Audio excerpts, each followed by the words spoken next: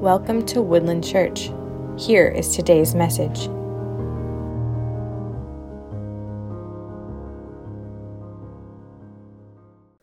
But Daniel is reading God's word.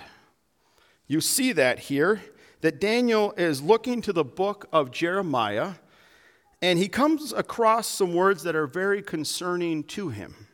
Jeremiah 29:10 says this, "For thus says the Lord, when 70 years are complete for Babylon, I will visit you, and I will fulfill to you my promises and bring you back to this place." Jeremiah 25:11 through 13 says this as well about the 70 years. "This whole land shall become a ruin and a waste, and these nations shall serve the king of Babylon 70 years. And then after 70 years are complete, I will punish the king of Babylon and the nation and the land of the Chaldeans for their iniquity, declares the Lord, making the land an everlasting waste." Verse 13, "I will bring upon that land all the words that I've uttered against it, everything written in this book which Jeremiah prophesied against all the nations." Daniel is reading Jeremiah, and Daniel has this thought, 70 years. This is quite interesting. So Daniel does a little bit of calculations, and this realization hits Daniel. 70 years is almost up. You see that, Daniel 9:2. "For the first year of his reign, I, Daniel, perceived in the book the number of years that according to the word of the Lord to Jeremiah the prophet must pass before the end of the desolations of Jerusalem, namely 70 years. So Daniel is reading God's word, and he discovers 70 years. And he does some calculations, and he realizes that's coming up here very quickly. We don't exactly know how far off, but scholars roughly believe it was roughly 5 years until this desolation was going to be coming upon the Babylonians. And guess what? They're a part of that. The Babylons are ruling over them. And Daniel figures this out. And Daniel says, "What should I do?" And we see it in verse 3. Daniel 9:3. He says, "Then I turned my face to the Lord God, seeking him by prayer and pleas for mercy with fasting and sackcloth and ashes." This wasn't a small thing. Daniel realizes it. It's like this light bulb went off. The 70 years is almost up. What does he do? It says that he turned to the Lord, seeking the Lord in prayer with pleas of mercy along with fasting, meaning he was not eating and enjoying food. He was setting that aside for him to be seeking the Lord. And then you get these last two words, in sackcloth and ashes. And maybe you might have read those and skipped right over and thought, oh, that doesn't really mean too much there. But it's actually very fascinating here what is happening here. If you do not know what a sackcloth is, sackcloth was made from goat or camel's hair. It was extremely coarse and extremely uncomfortable. And most likely he was wearing it as a loincloth. I'll let you get that visual real quick. This is what Daniel was wearing before the Lord. He's praying, he's fasting. He has sackcloth upon him, which is not comfortable. And then we get to this idea of ashes, that he's sitting there in ashes. And the practice of putting ashes or dirt upon oneself was simply representing typically a sign of mourning and humility before the Lord. So here is Daniel seeking the Lord. He is praying, but he's denying himself of food. He's wearing a loincloth, so it's not comfortable at all, and he's sitting in ashes. He has taken away all of his own physical luxuries, and he's crying out to the Lord. He's read the Word of God. He's put some dots together, and he realizes what is about to come upon God's people. So he prays. And his opening prayer is this, verse 4. I prayed to the Lord my God and made confessions, saying, O Lord, the great and awesome God, who keeps his covenant and steadfast love with those who love him and keep his commands. Leave this verse up there. He comes before the Lord. He recognizes how great the Lord is, that this Lord keeps his covenant and his steadfast love with those who love him and keep his commandments. This is who the Lord is and what he expects from him. And then in verse 5, he says this. He says, we have sinned and done wrong, acted wickedly, and rebelled, turning aside from your commandments and rules. We have not listened to your servants, the prophets who spoke in your name, to our kings, to our princes, to our fathers, to all the people of the land. What I enjoy about Daniel's prayer here is Daniel's praying for the nation, for God's people. But notice how Daniel doesn't say they. Notice how Daniel doesn't point out, well, these are their sins. These are their problems.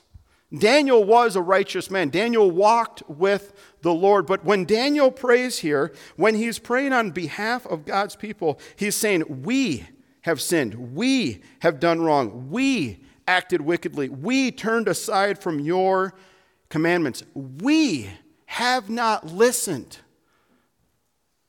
to your people, to your prophets, to your kings, to your princes. We have rebelled. Daniel's crying out on behalf of God's people because Daniel knows what is about to be coming to them and upon this nation and upon this time. But Daniel also knows that he's guilty along with them.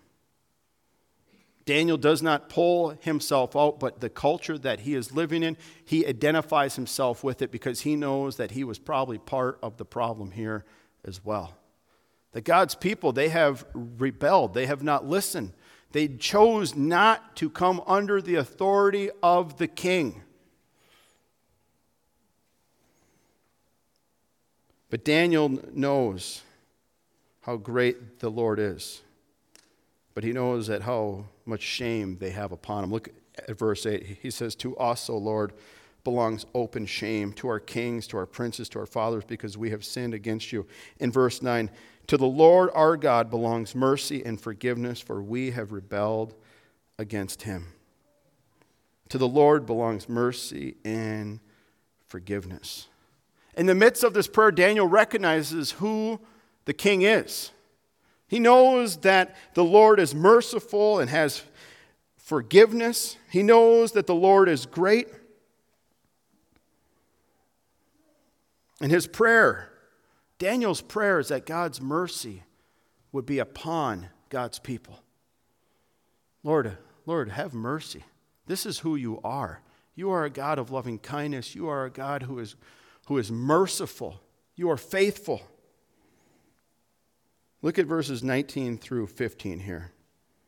In his prayer for them, he says this, and now, O Lord our God, who brought your people out of the land of Egypt with a mighty hand, and have made a name for yourself, as at this day we have sinned, we have done wickedly.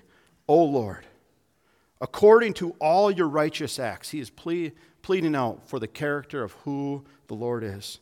Let your anger and your wrath turn away from your city, Jerusalem, your holy hill, because of our sins and for the iniquities of our fathers. Jerusalem and your people have become byword among all who are around us. Now, therefore, O our Lord, listen to the prayer of your servant and to his pleas for mercy for your own sake, O Lord.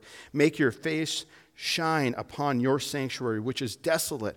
O my God, incline your ear and hear. Open your eyes and see our desolations in the city that is called by your name. For we do not present our pleas before you because of our righteousness, but because of your great mercy. O Lord, hear. O Lord, forgive. O Lord, pay attention. Act, delay not for your own sake, oh my God, because your city and your people are called by your name. Daniel recognizes who God is in this prayer.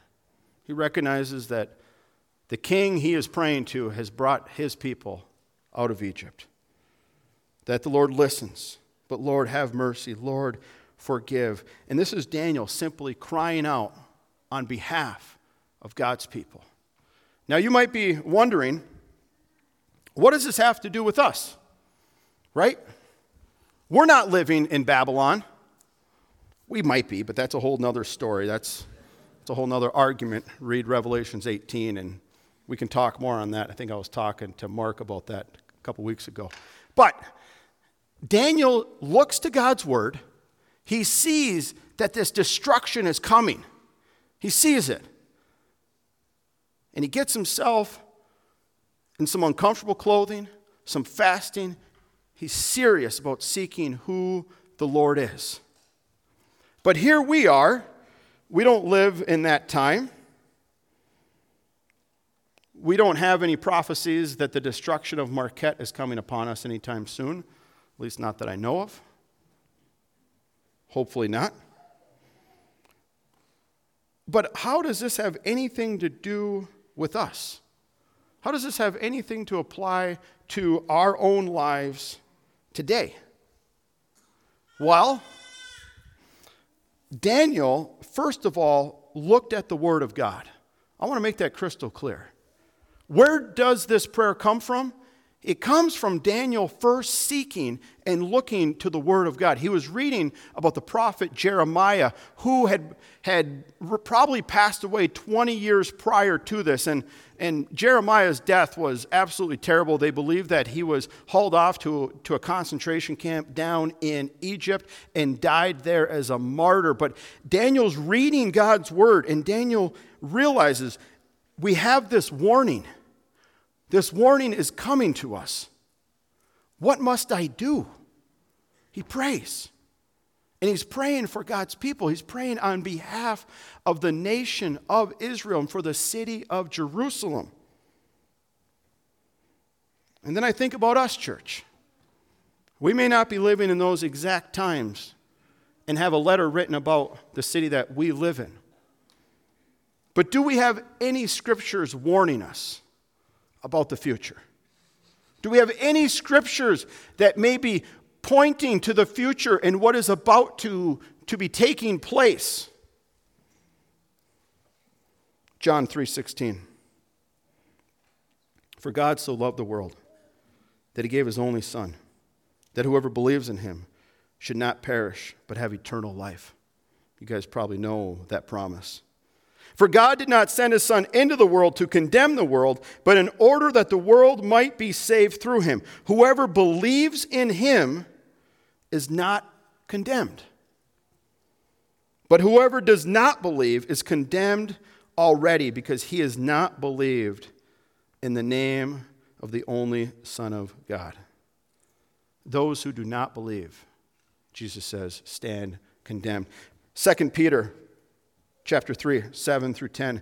But by the same word, the heavens and the earth that now exist are stored up for fire, being kept until the day of judgment and destruction of the ungodly.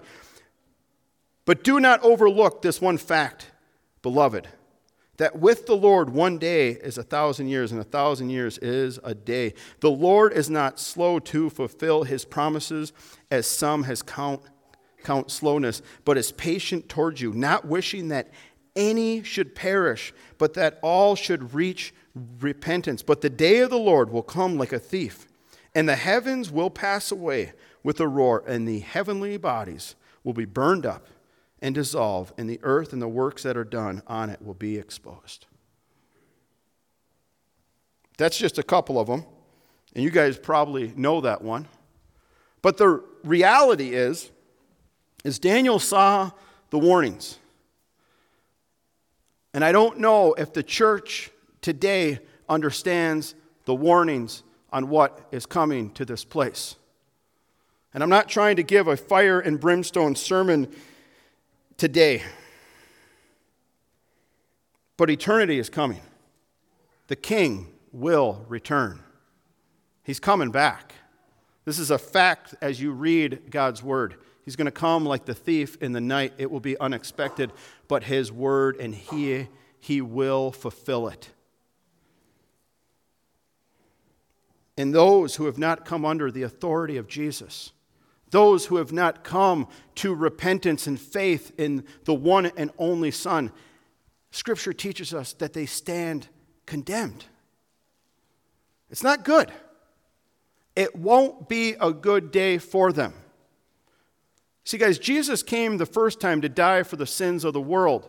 But we sometimes forget, and we can proclaim that, and that is absolutely true, and that is the gospel message. But the reality is that his second coming is not a lamb to be slain. His second coming is not to come and die for the sins of the world. His second coming is to bring judgment upon this earth. This is his second coming. These are the warnings that we have. Revelations 21:8, he says this, but as for the cowardly, the faithless, the detestable, as for murderers, the sexual immoral, the sorcerers, the idolaters, and liars, their portions will be in the lake that burns with fire and sulfur, which is the second death. Like what I said, this is not a scare tactic. But as I look at Daniel, he looked to God's word and he realized, Lord, this is coming. This is really not good. And he took it very seriously. He gets on his knees. He's fasting. He is praying. He's saying, Lord, have mercy upon your people. Lord, I'm praying for your people. And I think about us, church, and I think, do we realize how important these times are that we are living in? That the king will return. And I get it. We don't see it, right? It's like we're just living lives. I'm just trying to go to school. I'm just trying to pay my bills. I'm just trying to just do my thing here on this side of heaven. And, I love Jesus, but are we seriously concerned for those who do not know Christ? Are we seriously concerned for those who have not come to faith in Jesus? Our classmates, our coworkers, our family members. Because Daniel's very serious about this. I mean, if we could just picture this man sitting there in ashes. I mean, he's just so, Lord, we need you. Father, I don't want anything of luxury on this side of heaven, but I'm crying out on behalf of your people. And here we are, church. I think about us, and I think about our prayers. Yes, we come with thanksgiving. Yes, we come confessing. But how often do we pray for others in our lives? How often are we as serious about praying for others as what Daniel was? He gives us this great example. He's like, Lord, we need you. Lord, have mercy upon us. I just think about the nation that we live in. Sure, this isn't Babylon, and this isn't God's word written to America, and destruction is, right upon us in the next 5 years. But there's so many warnings to us that Christ is coming. The king will return, and it won't be good for those who are outside of Christ. We have warning after warning within the New Testament. And I just think, are we really serious about this warning? Do we really get on our knees and we pray for those around us? Do we care so much? And do we trust his word so much that, Lord, this word is true. Lord, I believe it. I trust it. I believe this more than anything else. And then we pray for others. This isn't just a little prayer before you go to sleep at night. This isn't the type of praying God's word is talking about here. It's us utterly before our King crying out on behalf of those around us. And I've been really broken by Daniel's life this week, church family. Because I just don't know if we take it serious. We talk about prayer, I hear a lot of people, I'm struggling in prayer. Well, this is something that you could be praying for. We could be praying, Lord, have mercy upon these people. Lord, have mercy upon me. Lord, forgive us. Lord, heal us. Lord, help us. Lord, bring salvation to these people around me. Praying for them constantly, thinking of them. We confess our sins on behalf. That's actually a powerful prayer within itself, is when God's people confess the sins of their own nation. You may not know this, but America has some sins. Did you guys know that? I wasn't sure if you're caught up to speed on the sins that our country produces. I know America has been extremely blessed, and we do live in a wonderful place, but we also live in an extremely sinful place. We're the world's number one producer in pornography. We have sex trafficking everywhere. We may not see it. We don't have people on corners. This looks like Vegas. It's easy to point fingers there. But this is taking place all around us. Do you think we have a drug problem? Maybe. I don't know. We're only recording 50, 60, 70, 80,000 deaths a year because of drug overdose. We have a culture that is so in love with simply being entertained that most people can't even spend 10 minutes without staring at a device looking for something to keep them distracted. This is the world we live in, church. They're outside of Christ. I'm not saying this for us to be walking around living and condemning. I'm saying this because God's people, we have this calling upon us to be men and women who seek our King and pray on their behalf. Praying for others. Lord, do a work. Lord, open up doors. May your gospel message, the only message that can save a soul, may this message be heard. May it go forth. Lord, give them ears to hear. Lord, help me each and every day to be a witness in this place. Church family, the calling is upon us to pray, to be very serious about this. I've got a challenge for us this week. And this is a small challenge. I was thinking through and I thought, you know what, Lord, have mercy upon us here. I'm going to ask you guys in your households to take a night off this week from entertainment. Turn off the television. Turn off the devices. And for you within your household, to get on your knees and to pray for the people around us. Lord, do a work.